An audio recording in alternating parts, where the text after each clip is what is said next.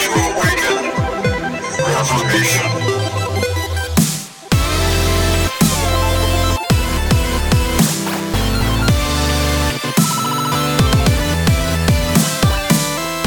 Welcome back to Awakening Reformation, where Reformation awakens now.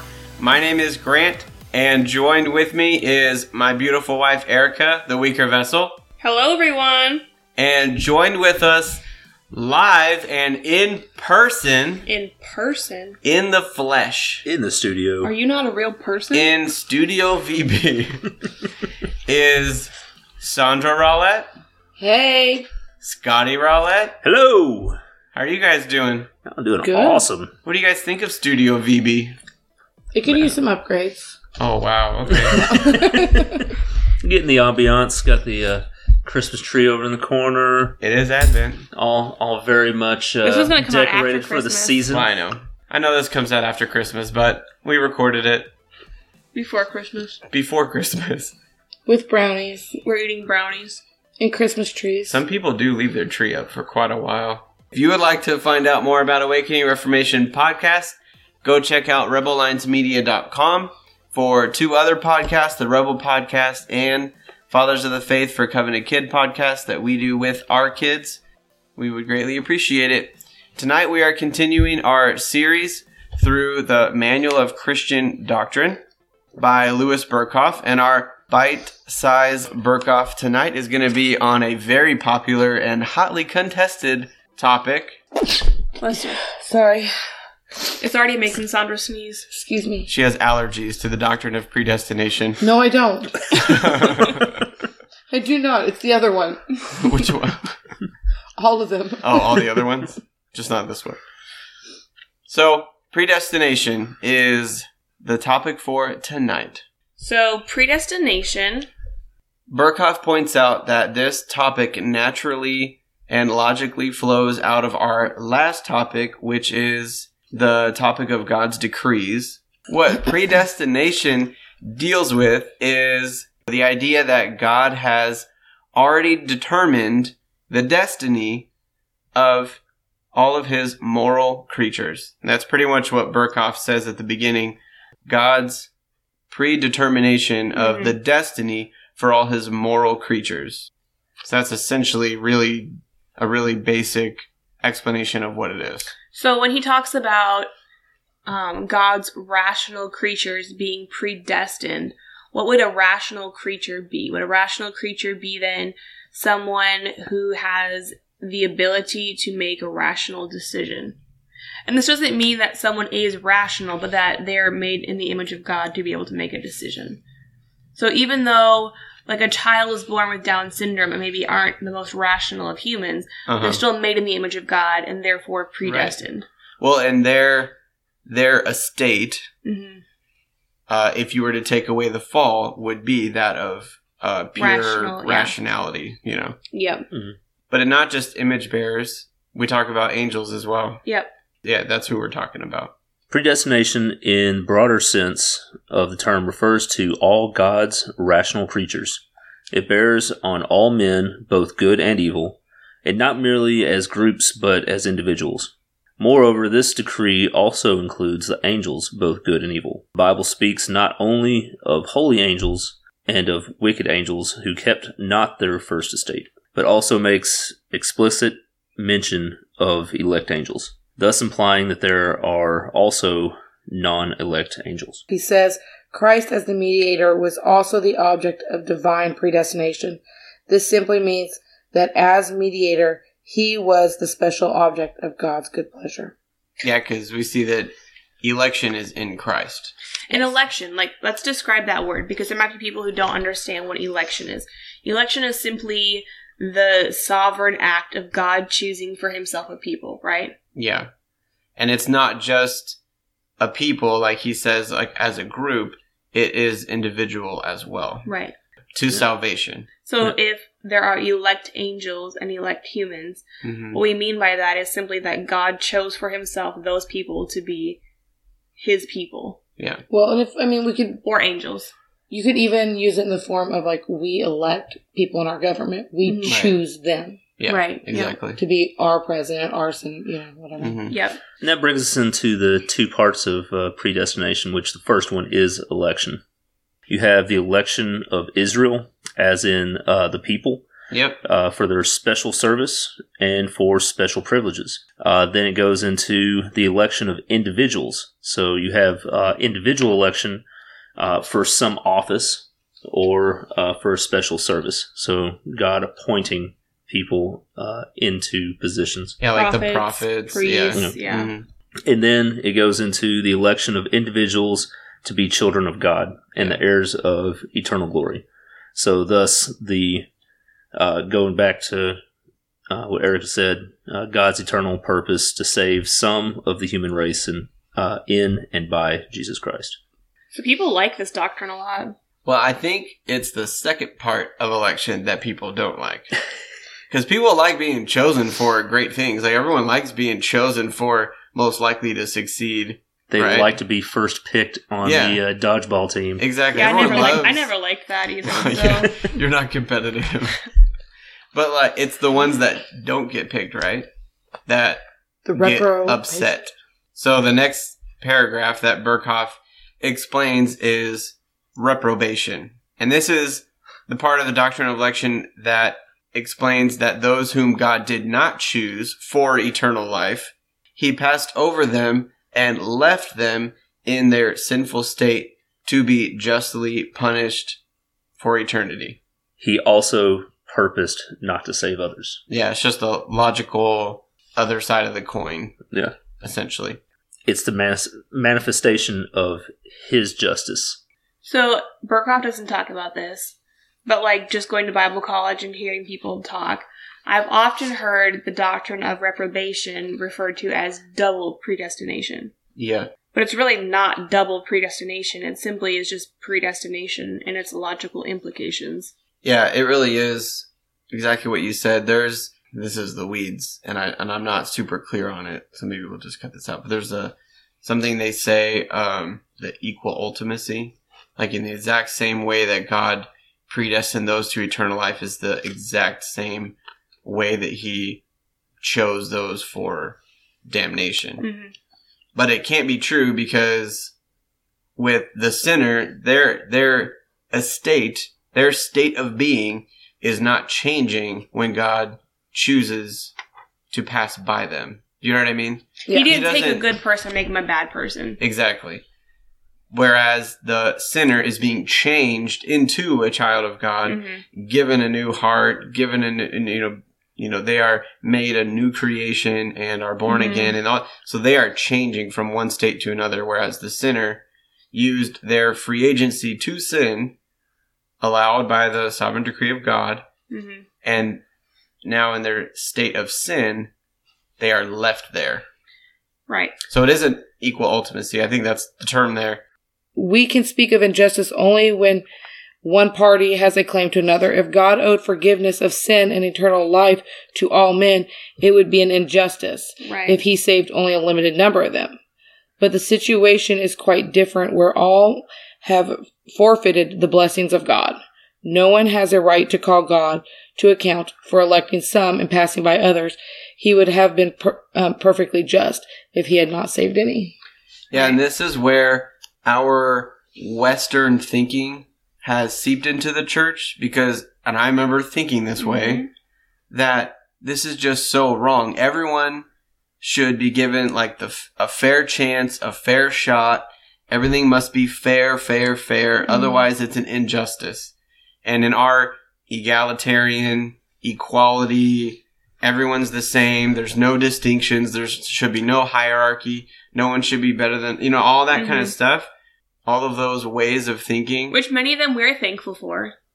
Well, yes, of course. We're all... In America, Yeah. like we're not downplaying those things necessarily. No, I'm just saying when some of those ideas seep into the way we interpret the Bible, it screws us up. Right. And it's because God is holy and owes us nothing. Mm-hmm. And we have all sinned against him. There are none righteous, no, not one. And so for him to choose any is amazing. It's an amazing act of mercy and grace that he does that. I do think it's important to note, though, that in as much as he chooses for himself and elect people, he also chooses the reprobate. Mm-hmm. It's not just cause and effect. There actually is an active, I guess, passing over of God.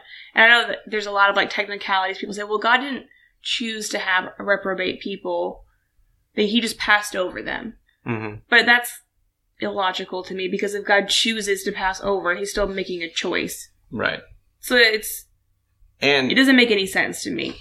Right. And obviously still nothing happens without God decreeing it. Right. Before everything was created, before all the heavens and earth were created. I'm going to get into that in a minute, too. Yeah, and you're kind of leading us into the next section here. Right, yep. But I think you're right. I think by going too soft on the reprobate side of things, almost kind of takes some sovereignty away from God. It does. And it's because we try and play word games, because we are uncomfortable with just saying, like, God chose people to spend eternity in hell. Right. And that feels wrong to our senses. Mm-hmm. Well, you don't want to be the bad guy on the end saying, this person, he's choosing to pick us, but he might not pick that person.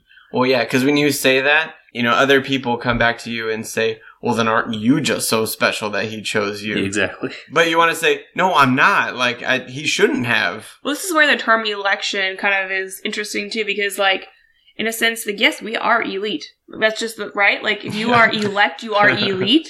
But it's not because of our own doing. Right, it's never because of our own Ephesians makes work. that very clear. Yeah. So yes, we are elite, but not of our own doing. It's all of Christ and it's grace, so that no one can boast. Right. Well, and I think a lot of it also depends on kind of where you're placing yourself in everything. Yeah, how you view yourself. Yeah, exactly. How are you viewing yourself? Are you viewing yourself as the one who knows better than God? Or And you deserve it doesn't something. matter what side you're on when you're viewing yourself that way. Like, if you're the Christian viewing yourself as, I'm the elite, I'm so perfect and wonderful, there's a problem there. Well, you don't understand Yeah. election if that's the case. Exactly. Right. And if you're on the other side saying, oh, well, God's just not, that's just not fair and that's not right, you're still in the wrong. So it's all on how you're viewing God's sovereignty and where you're placing yourself on that pedestal. Like, because it has nothing to do with any of us. It's all to the glory of God. People will say that all the time about, like, Calvinists. Like, oh, they just think that they're so much better than everyone else. I don't think I've ever met a Calvinist who literally says, God chose me because I'm perfect, or I'm awesome, or I'm better than someone else. It's what they understand. I've heard them be, like, maybe cocky in their doctrinal understandings or whatever. Yeah. But I have heard way more Arminians be haughty in their choosing of Christ than I've ever heard Calvinists who properly understand election. Right. And I've experienced more Calvinists that are actually more careful to not even call themselves or anyone good. Right. They're like, no, there's none good, no, not one. Like, they are even more careful to not give themselves more credit than what's due, which is none. You know what I mean? Like, they actually are aware of their depravity and what it took and how much grace it was that they are saved. And so they're careful. Even in a Calvinist cage stage, though, they're never like, I'm so much better than all of you people. That's why God chose me. It's usually like, you don't understand this awesome doctrine. Let me shove it down your throat. Which is still different. It's more bad, but different. Yeah, true. It's more of I'm more wretched than you. Yeah, pretty much. No, I'm more wretched. You don't realize how soul. much grace it took to save you. Do you know what I did yesterday? Not to say there aren't people out there like that, but I'm just trying to make a... Well, and knowledge puffs up. You can. know? And it's always difficult to handle and work through when God does open your eyes to parts of Scripture. And you see it with a lot of Presbyterians or people that they realize the depths of covenant theology or a new eschatology. You just get excited. And you gotta sanctify that excitement. But a lot of people just they want to be in control. But that's not an excuse to throw away truth either. You know? Just because you have the tendency to come across as haughty or like a know-it-all, you don't throw the baby out with the bathwater. Right. Exactly. So, this leads to the question of supra and infralapsarianism. Those are great words. Yeah. I'm just going to stick with supra and infra because the lapsarian, though I think I just said it correctly now, will become a tongue twister. This will become an issue rather quickly. So the doctrine of predestination has not always been presented in exactly the same form. Supra and infralapsarians were pitted against each other and even now exist alongside of each other in Reformed circles. But there's still only one true way. So this is a inter-Reformed debate. This was a debate we had in our marriage and disagreed on for a while. It's true. There were a lot of those. It's probably one of the only ones that I actually came across on the other side as the winner of. Maybe, actually. Mm-hmm. I don't know. We'll talk about it here in a second. Okay. So, now, a lot of you, and I remember when I first had learned of this, I was totally lost. I mean, there are all these Latin terms thrown at you, and it's all about God's decrees and the order of God's decrees, and it can be super confusing. So hang on with us. We're going to try to explain it and get this out because it's kind of fun. And here we go.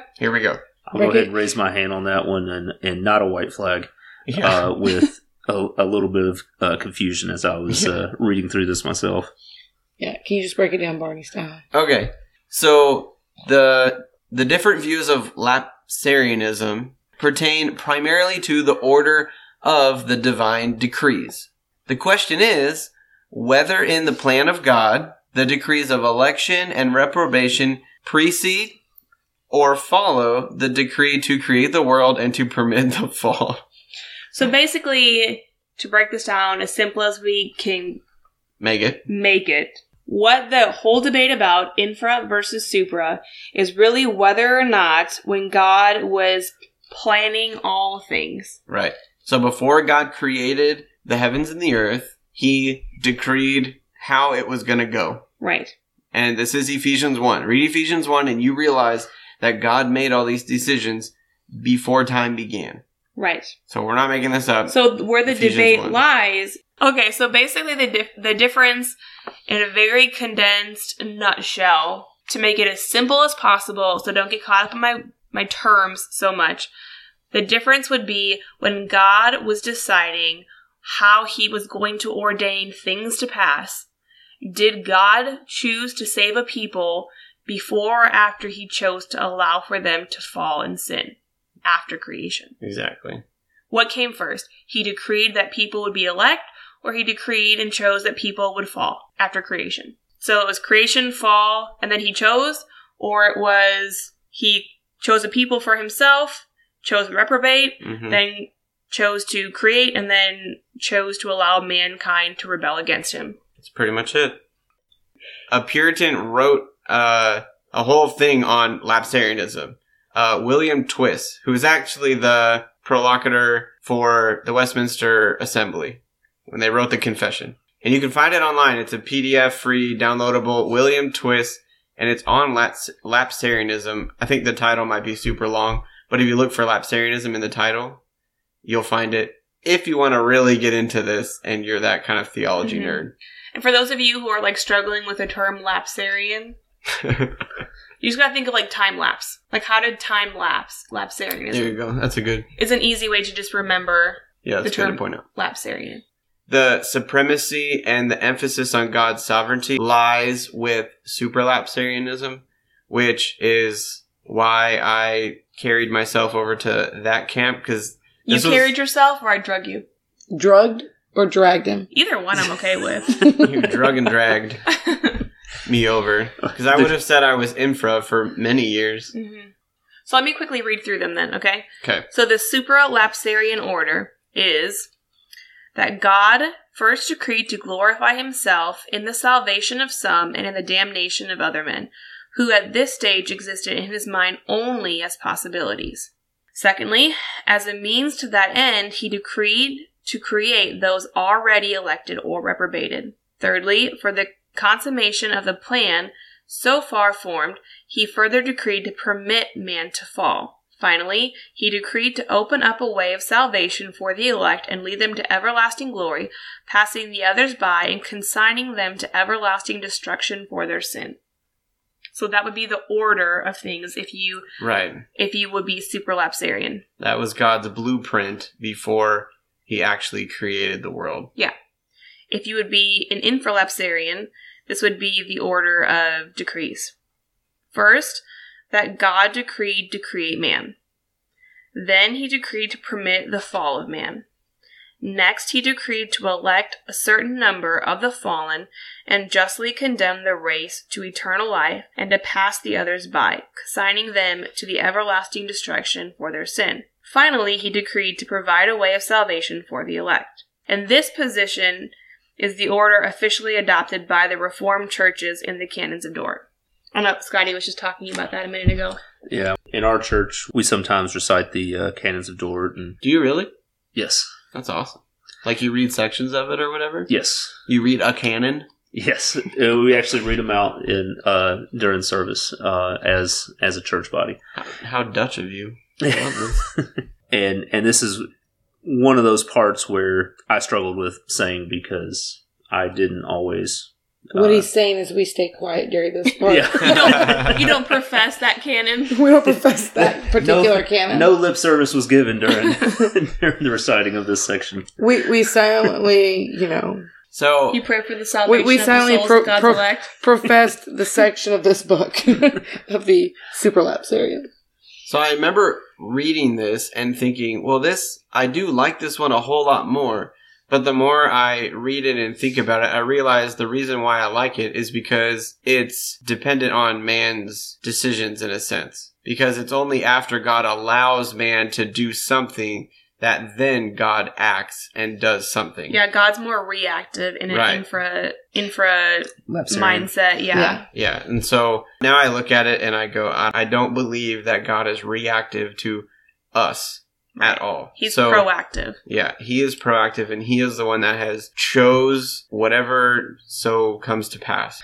Yeah, so we want to hear from the listeners. Tell us which one you are, whether you're supra or infra, in the comments. Well, and I think to be fair to the people who are infra, because there are incredibly intelligent, Orthodox, Christian, like Reformed Christians who are infra. Yeah. They're not Arminians, and I know that I personally think logically it kind of would lead you to more of an Arminian type of theology, soteriology, but they would not claim that. I mean, they would be very offended by me even just suggesting that, and they would say, no, of course God is sovereign.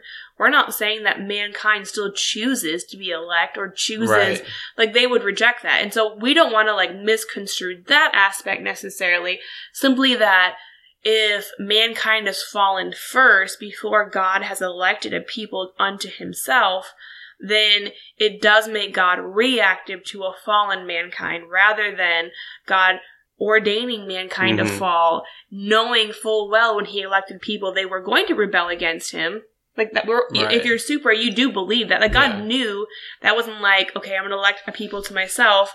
Oh, dang it, they're going to fall. Like in some sense, he knew all of the aspects of salvation and redemption prior to any of his decrees. Yeah, there's a lot of things to think about. It can get so muddy so fast. And these are decrees of God that are made outside of time. Yeah. They're all made instantaneously in a sense. And you gotta be careful there. But there is an order of decrees though. Mm-hmm. Yes. And this is like two Yankees fans arguing who's the best Yankee that ever played. This is a intramural debate. This is Reformed people just nitpicking at stuff. Yep. And so if you're infra, I know we just kind of lay down our big supra gavel here, but like it's really not that big a deal. This is like the last doctrine I will really be that heated about, which is why I think it would be kind of fun to have people say whether they're supra or infra and have a fun discussion. Unless you're going to get angry and mad. Then just keep it to yourself. Then just message me and we can talk. Yeah. So with this, would you say this was a minor issue or a major issue? Well, I think amidst the two options, it's minor. Yeah. Amidst all of the options possible, it's major. Yes. Good way. Yeah, that's good, babe. If you're not one of these two positions, then it's a big issue. Yes. So there you go. Sure. I hope that was as much fun for you listeners as it was for us. Hopefully more, honestly. Yeah, we're hoping. We pray. We pray it was. But thank you for listening and getting your bite-sized Burkoff with us again today. We hope you tune in again next week for another episode. We pray that the eyes of your heart may be enlightened by the power of the Spirit. And until next time, Get woke. Yeah.